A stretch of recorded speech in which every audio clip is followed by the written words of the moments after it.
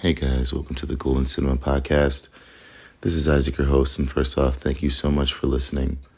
Before I get started, I just want to add that this is an open discussion podcast, and in no way, shape, or form am I ever trying to insinuate that any of my opinions are facts.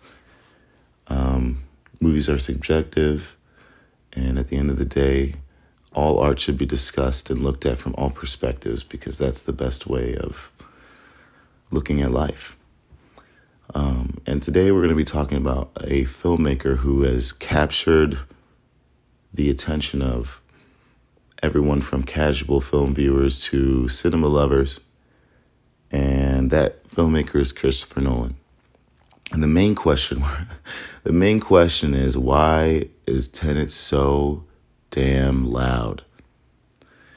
And while I could just say right away why I feel that way, I think looking back at his prior films, there seems to be a very obvious through line, in my opinion, that dates all the way back even before his film, The Following, which there's a short film on the Criterion channel you can check out. It's one of Christopher Nolan's first short films. And like all of his films, even all the way back in the beginning of his career, without spoiling it, but the idea is,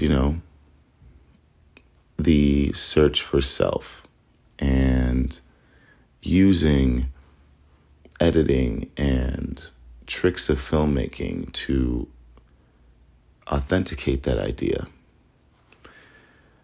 And as early as Memento, looking for the truth, and if the truth is just a mirage of perceptions mixed with the idea of what you want the truth to be. Followed by, The Prestige, which is all about the manipulation of truth, the sleight of hand, which, like all films of his, often reflect filmmaking in general. And at what cost will someone go to hide or manipulate that truth? And then there's the point where he got Batman Begins. And this is the point in his career that I think is extremely interesting. And I know I skipped Insomnia and I didn't talk about The Following, but I'm just trying to keep this as short and precise as possible because, I don't think this needs to go on that long. But, Batman Begins was a moment in time where, it was not a property that was necessarily looked at as something beneficial to any studio, really. I mean, Batman and Robin, Batman Forever were both kind of stains on the franchise. And although Tim Burton had major success with the original Batman, and we, love the sequel today, at the time, and even, now, there are still people who think that first Batman movie is great, and the follow-ups, even Tim Burton's follow-up is bad after that. So it was kind of a gift that Christopher Nolan was able to get Batman at the point in time that he did, because he was able to do whatever he really wanted with it. And obviously that paid huge dividends because it put him on the map, and his follow-up, The Dark Knight, put him in leagues with a composer who he will continually work with throughout his career. And with it, he got, obviously, rest in peace, Heath Ledger. He won an Oscar. And The Dark Knight, I believe, if not nominated for Best Picture, it was one of the movies that helped argue that the amount of Best Picture nominees should be extended. So after The Dark Knight, which I do believe still has some Christopher Nolan-like qualities, but at the same time, it was kind of in the same way Stanley Kubrick's Spartacus, in terms of like a studio-driven film, it was his gateway into getting the money for big budget movies that he had maybe always wanted. But the thing that he did was, with his follow-up to The Dark Knight, Inception, he took an idea so outlandish and absolutely ridiculous in terms of, I can't imagine pitching it to a studio.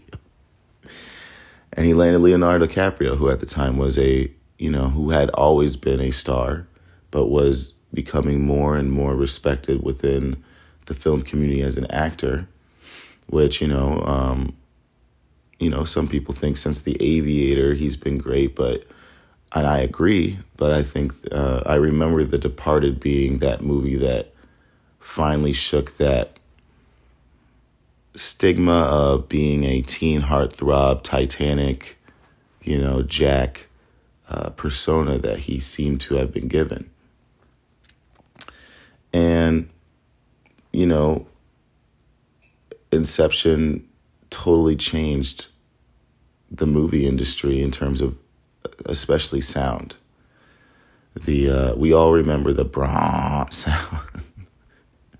And if you don't remember it from that, I'm sure you remember it from the other films that stole from that. I'm sure there's a famous YouTube video of just a compilation of all the films that took that sound clip and just put it into, their own movies and trailers, because something about that sound echoed with the imagery was so powerful that it stayed with you. And this is where I think Nolan began to experiment with this idea of sound mixing and what he was trying to get across with sound mixing, or what you can get across with sound mixing.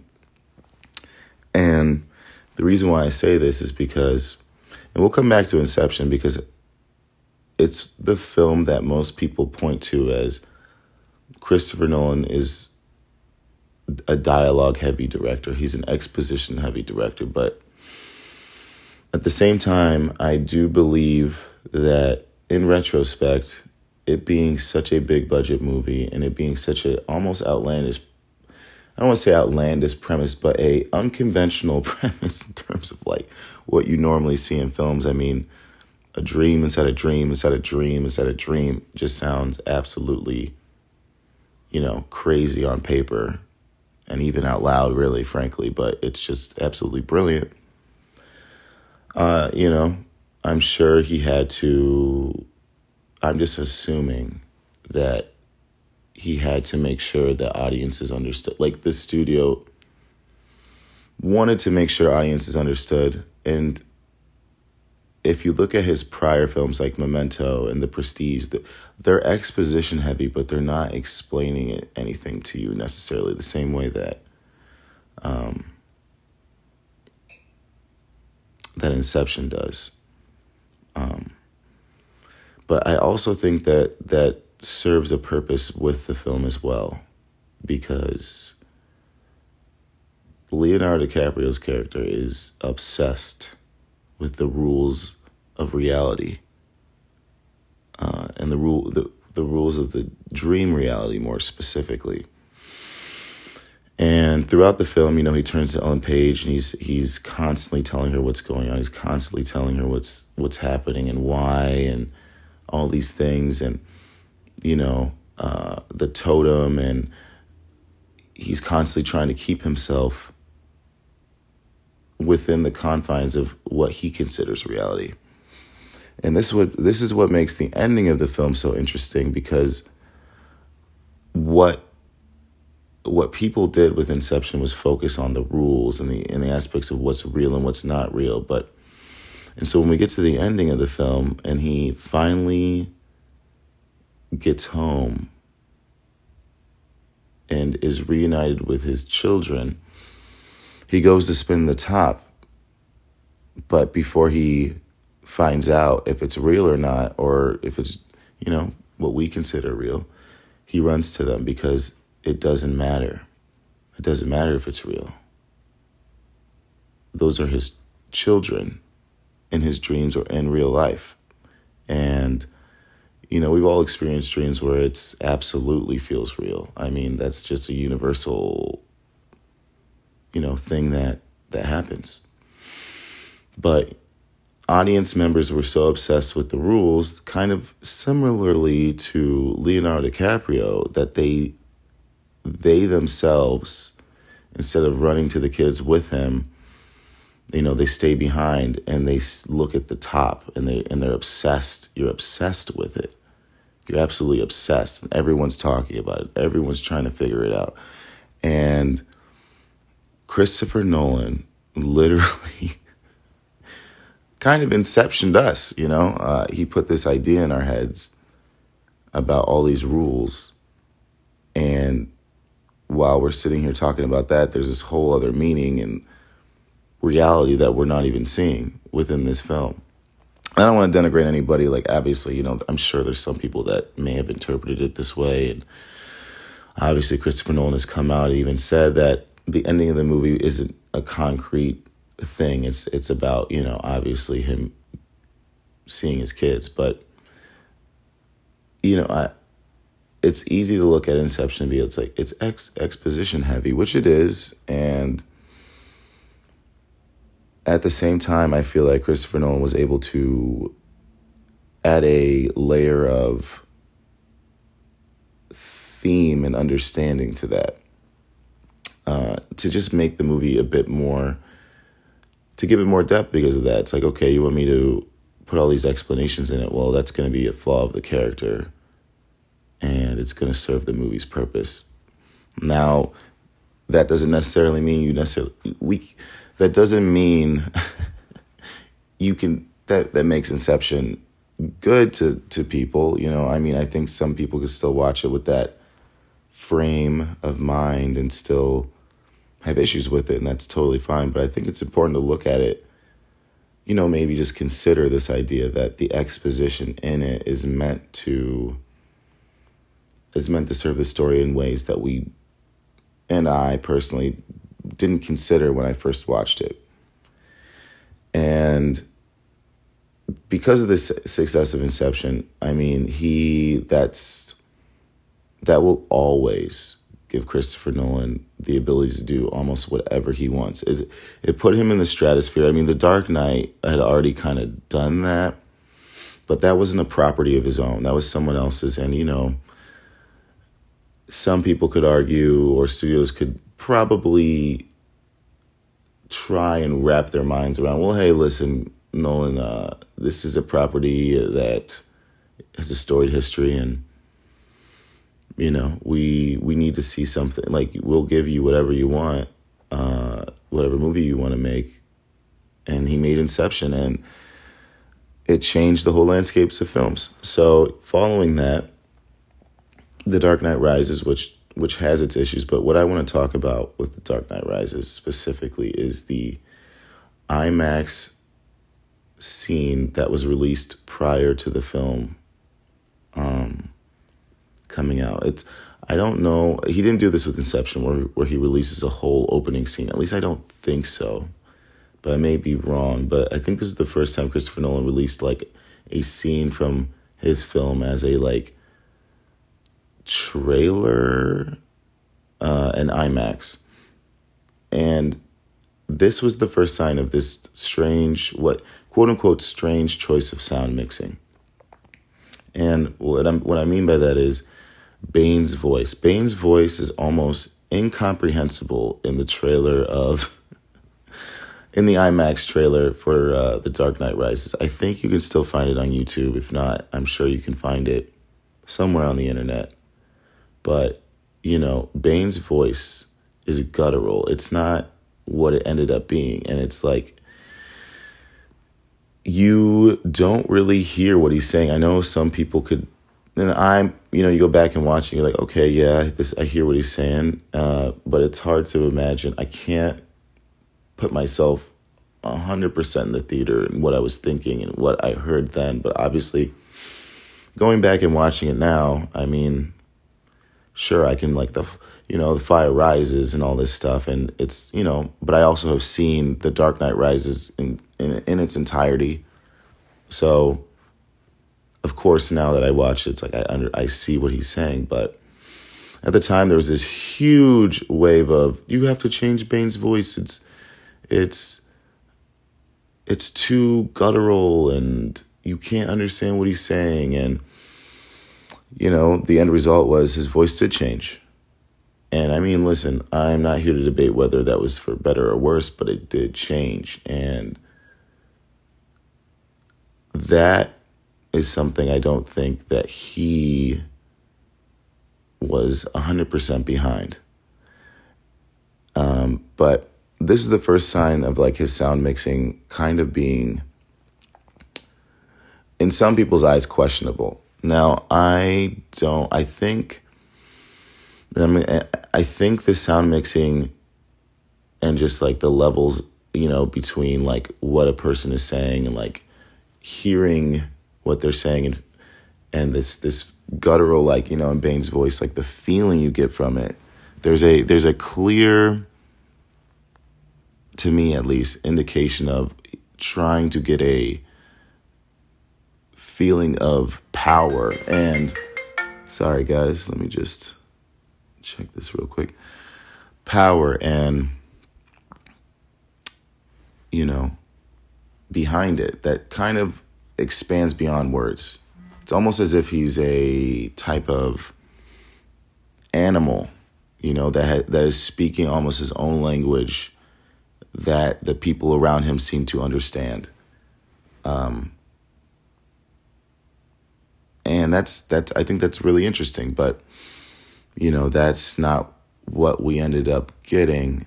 But following that, Interstellar, this is the film that kind of really threw people off. I remember going to Interstellar in IMAX specifically. I never saw it in anything other than IMAX, so I can't really, comment on that. But in IMAX specifically, the sound, the music was so loud. It overwhelmed every like sense that I possibly had. And I wasn't prepared. I wasn't prepared for it. I was not prepared. And but the thing that I remember leaving, and I remember people were like questioning whether or not the sound was, their theaters were like, like, oh, theaters are messing up displaying this film, like the sound is off. I remember the forums going crazy about it and just people trying to understand why, some of the music was so overpowering compared to the dialogue. And at the time I was one of those people who was definitely like, what the fuck is this? Why are you doing this? And, it's one of those things where, now that obviously we're very far removed from when Interstellar came out, it's kind of interesting because I still remember the music so vividly. I remember the cornfield, driving through the cornfield. I can see the images in my head of Matthew McConaughey and his daughter and in specific scenes and like the swelling of the music, him crying, talking to Jessica Chastain as Murph when she's old. These moments, I don't remember what they say. And it reminds me that in almost most instances for me, I don't recall films like, obviously there's famous dialogue moments and stuff like that, but often as the way I remember films is often from the feeling I get from it, and like a scene, like the music swells or the lack of music. And that's kind of what I remember. And so I'm getting there. So if you're still with me, thanks. I'm getting there, okay? But the feeling I get is not necessarily what's being told. It's what all of it together is doing. And so, Interstellar came out and people were like kind of lukewarm on it. I mean, the ending for me personally was, and for those out there, please let me know what you think about Interstellar's ending, because if anyone's listening, this is the very first time I'm doing this. So, hey, bear with me if the sound quality is a little off. Promise to do a better job as I move along with it. But yeah, Interstellar's ending, kind of disappointing just in terms of the exposition and the explanation. And, instead of kind of leaving audiences pondering why it happened this way, instead we're left with, kind of like a concrete definition of what that ending was. Which, some people, I know a lot of people that really like Interstellar's ending and they're like, yeah, I love it. And some people that don't. And I'm on the fence. But what I do love about Interstellar is it seems like Christopher Nolan is trying to let his audience know that it's not about the logic. It's about the feeling. It's about the love, because the whole point of Interstellar is we have to go to this planet. It's the most logical. We have to go to this planet. It's the most logical. We have to go and Anne Hathaway wants to go to a specific planet that is the least likely for human life to survive. But the reason why she's drawn to that place is someone she loved was sent there. So it turns out, that obviously the place that she wanted to go is the place that was habitable for human life. And, this carries the theme that love transcends all logic and any kind of understanding that we possibly have. It transcends time. And Matthew McConaughey is looking at the bookcase. It transcends all that stuff. And I find it interesting people don't latch on to that when they talk about Christopher Nolan movies. They just, especially Interstellar. I mean, I've seen it here and there, but for whatever reason, and I know the Nolan fans are obviously going to be very adamant that they are aware of this. So if you are, don't think that I'm saying you're not. I'm just saying, as a whole, it's interesting. I haven't really seen critics of Nolan pointing this out. And if they do, it's often it's sloppily done. Anne Hathaway's, not very convincing. The dialogue is wooden. And, that's fair. That's subjective. And that's something that anyone has every right to feel. And I don't know if I disagree, but I just want to acknowledge that opinion exists. But I do think the fact that, this is his own property after Inception. The Dark Knight Rises is him ending a contractual obligation. So if we look at the Batman series as this blip of Nolan doing contractual studio films, you have to look at it as, Memento, obviously, The Prestige. And then, okay, if we're not counting Batman films, and if I'm missing something, please, I'm sure you'll let me know. But then, The Prestige, and then you jump to Inception. And that makes a little bit of sense. It makes a lot more sense if you look at it that way. The Prestige, Inception, and then Interstellar. You see this through line that it's okay, The Prestige is all about sleight of hand. What is the truth? Inception is about the idea of the truth is love is what matters. And then you go to Interstellar, and love is what transcends time and space. And that's what's going to save us in the end. And then, people are putting Christopher Nolan in this box, exposition heavy, exposition heavy, exposition heavy. And the follow-up to this is Dunkirk, which is a movie devoid of characters who have names, It's very driven by music only. The soundtrack drives it. The visuals drive it. There's absolutely, there's dialogue when there's necessary, but it's not anywhere in the focal point of the film at all. So I'm not saying Christopher Nolan made it because people were like, yo, this guy only can make movies that rely on exposition, It's kind of fascinating to think about because it's like so obvious that that's not true if you look at his entire filmography. But for whatever reason, like everyone was just so like this idea that Christopher Nolan was unable to direct a film that was just visually driven and, musically driven. And it's interesting because, obviously Interstellar with the huge swelling of music that just engulfs you practically. And then Dunkirk, this like ticking bomb. And, people have their opinions of, well, I couldn't relate to the characters because I didn't know anybody. And I mean, personally, I'm just like, yo, anybody in war, you have this frame of reference what war is and the people who are forced into it in terms of like, either, if it's like a draft or it's just like the idea of being forced into defending your country.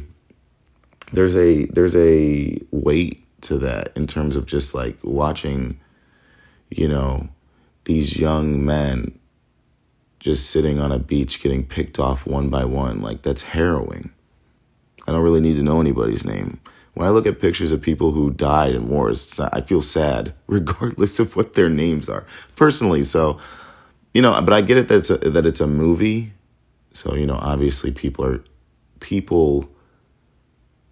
are going to look at it different than reality. But I just think like,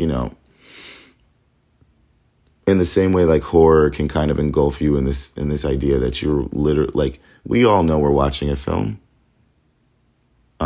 No one is going into the movies and thinking like, all right, well, hey, listen, if there's someone out there going to the movies thinking we're looking at real, stuff, hey, more power to you. But most of us believe, when we go to the movies, we're watching something that is crafted by another human being. And that is the truth, But yet we leave and some of us can get scared. It's like this horror movie is like able to literally make us believe that whatever is on that screen is a threat to us in real life, or whatever on that screen is a reflection of a real threat in real life. And Dunkirk does that to me. It really does. And this is when I kind of was like, wait a second. Have we been looking at his movies wrong here? Because, I just don't. I just remember being in theaters and IMAX and watching this, and I remember my experience with Interstellar and the sound. I'm like, okay, I'm seeing a pattern here. With The Dark Knight to Dunkirk, like The Dark Knight, the difference between Batman Begins and The Dark Knight, for me, I mean, beyond just Heath Ledger's performance. And just, a bigger budget for like better cameras and a better composer. That's the hit me. And like, Batman's driving, you like that music, the truck flipping over, the smack of it on the ground. Like that is the stuff I remember. The ending music of it where it's like, he's the hero. We don't, the don't deserve line. I'm butchering it. I don't want to do that, but this through line I'm starting to see in all of Nolan's films, like the following, like following people in his short film, like chasing oneself and what that does to something, like the self-destruction and, just like these layers and layers and layers, and like Dunkirk, this exercise of like what sound and just visuals can do. And what I'm saying, and what people I don't think understand is this man is getting the money that, all art house filmmakers dream of having, to do unique things like Inception and Interstellar and Dunkirk. Like, these films are not your prototypical big budget movies. They're really not. And I don't think people, Nolan has, I don't know if people are appreciating it because, people get upset with his fans because they think they overrate him and stuff like that. And, listen, that's not really up to debate. I mean, if someone likes somebody, even if it's to the degree that I may find, a bit, a bit much by my taste, it doesn't take away the fact that that person is still influential and great and, and doing stuff for cinema that is absolutely fantastic. I mean, I just don't think there's any denying that. But I was very, very interested after seeing Dunkirk of what Christopher Nolan was going to do next.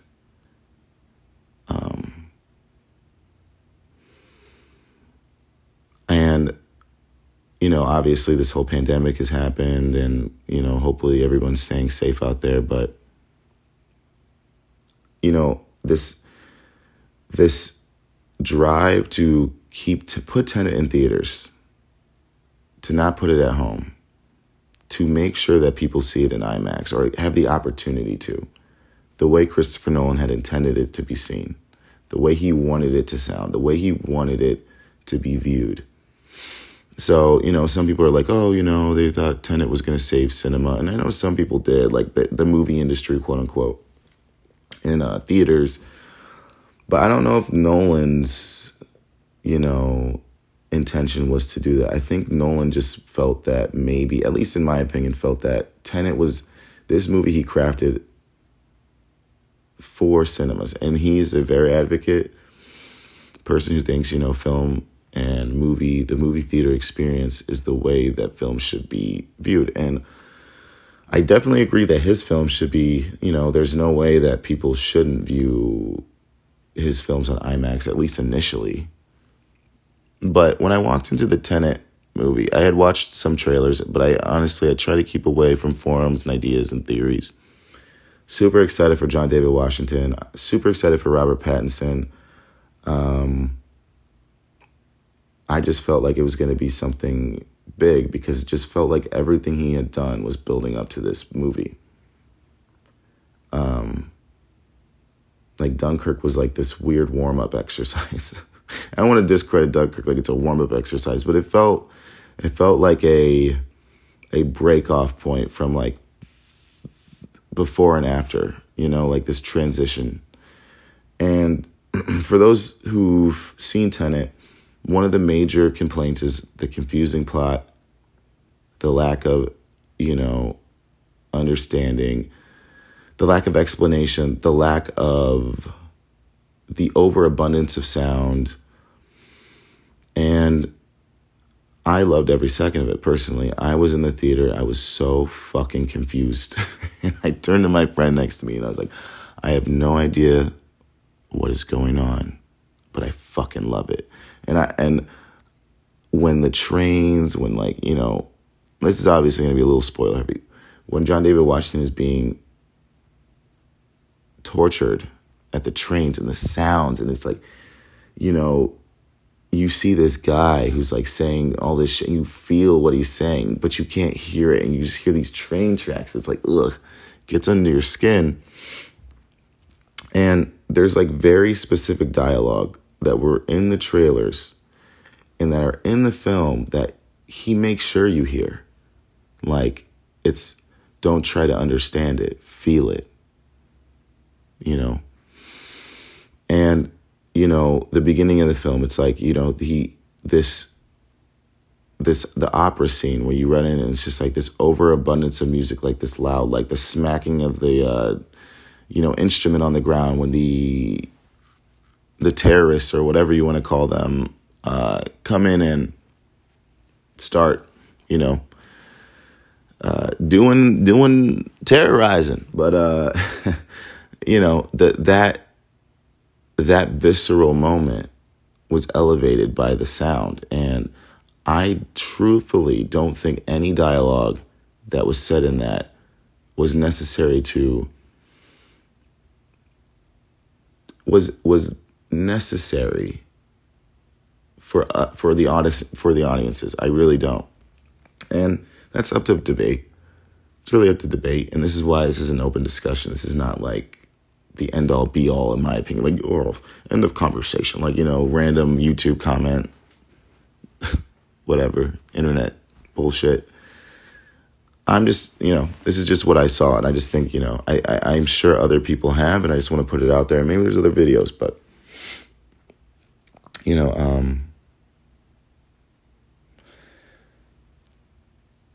Christopher Nolan's Tenet continued to just, there's still the dialogue, the exposition, the like this talking, but at the same time, you can't hear what they're saying. So a lot of the time, you really can't, and there's no denying that. There's that scene where Robert Pattinson is bringing on one of his guys for the airport scene, which is just phenomenal. And it's like revolving around them, and there's talking about the plan, but you can't hear shit. You can't hear fucking shit. Like, it's literally like, and you're being whisked around like, like you're on some kind of like weird ride where it's like you're spinning and spinning, and this music is drowning you, and like you're trying to like hear, but like Christopher Nolan's not letting you, and he's like, "Oh, you're trying to hear them? You're trying to see?" It's like it's almost like he's fucking with you, in a way. But what I think it is for me, it was, at the end of the day, it's not about what they're saying. It's about the feeling you're supposed to get in this moment. And now I know people are going to be like, well, that ruins the film. That ruins it, because the whole, how am I supposed to care about anything if I don't know what's going on? And, listen, that's a valid opinion. I'm not discrediting that, but listen, I think this is just what Christopher Nolan wanted personally. I think this is what he wanted to do. And if you continue on, with the film, it doesn't, hold back that aspect of it. And,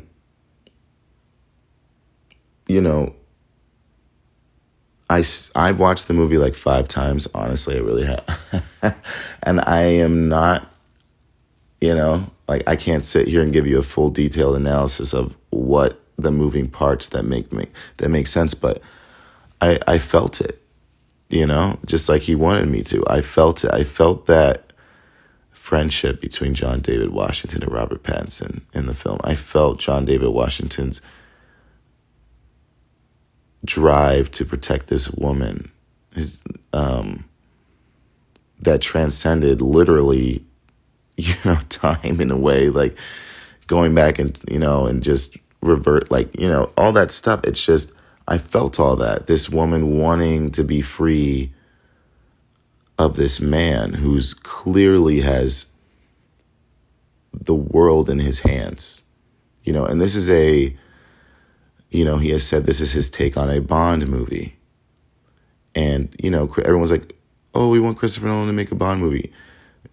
If Christopher Nolan is never going to make a studio film in which he can't do what he wants to do ever again. He's done that. It's Batman. He did it to the point where it was so fucking good. And then with Inception was so revolutionary that he never has to do that again. He can make his own version of a Bond movie.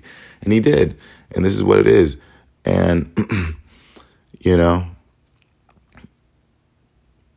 whether or not you think it's successful or, he made a mistake with the sound mixing, it's pretty obvious that at least to me, that he is just like, listen, it's not about the logic in it. This is literally the messiest, not messiest, but it's just like Inception, It's Inception stripped with that character who's obsessed with the rules. Instead, we have Robert Pattinson, who is like Leonardo DiCaprio's character, almost a reflection of Christopher Nolan himself, like the way he dresses. I mean, you know, he's kind of like, especially with the airport scene, you know, like I literally could imagine Christopher Nolan talking to a studio exec or one of his producers. It's like, I want to crash a plane into this shit and be like, what?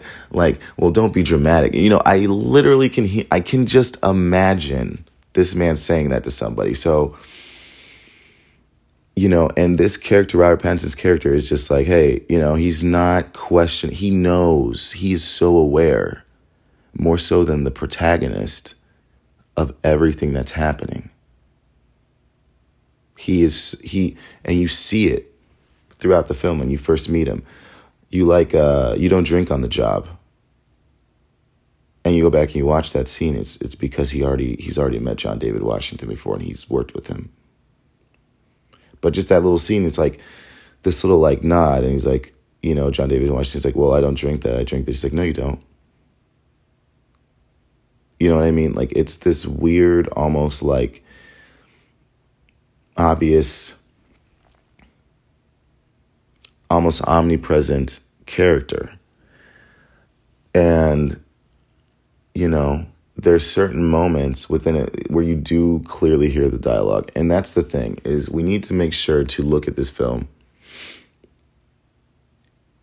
and try and when just split up those moments. Like, what does he want you to hear? What does he not want you to hear?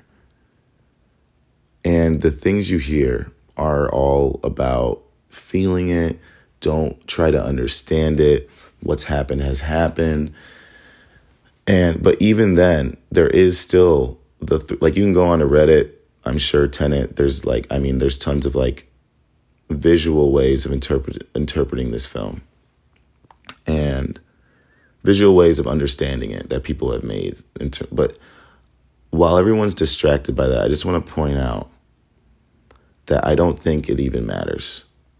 Like, I think it's cool and this is my opinion, I don't think it really matters to understand the temporal pincer and all that stuff. I think at the end of the day,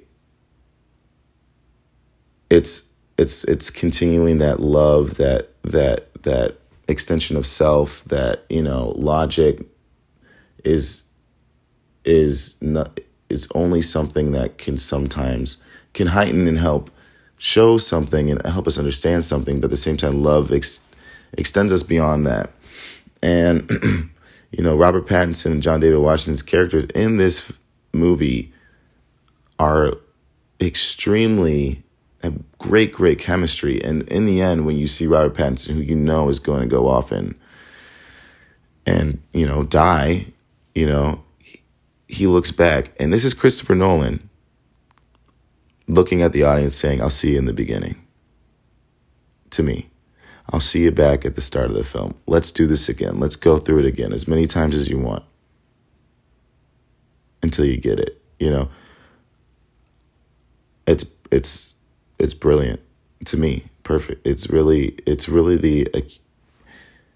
seems like the accumulation of everything he's made up to this point and just put into a film that encapsulates that. You know, it's the layered, especially like post The Dark Knight, you know. And I mean, even before then, even back to his short film where he's chasing himself, or the character, which I still feel is a representation of Nolan chasing himself, and like the following, chasing himself. In Memento, using a version of him, different versions of himself to get what he needs. Inception, coming to terms with the idea that fuck all the rules, who cares?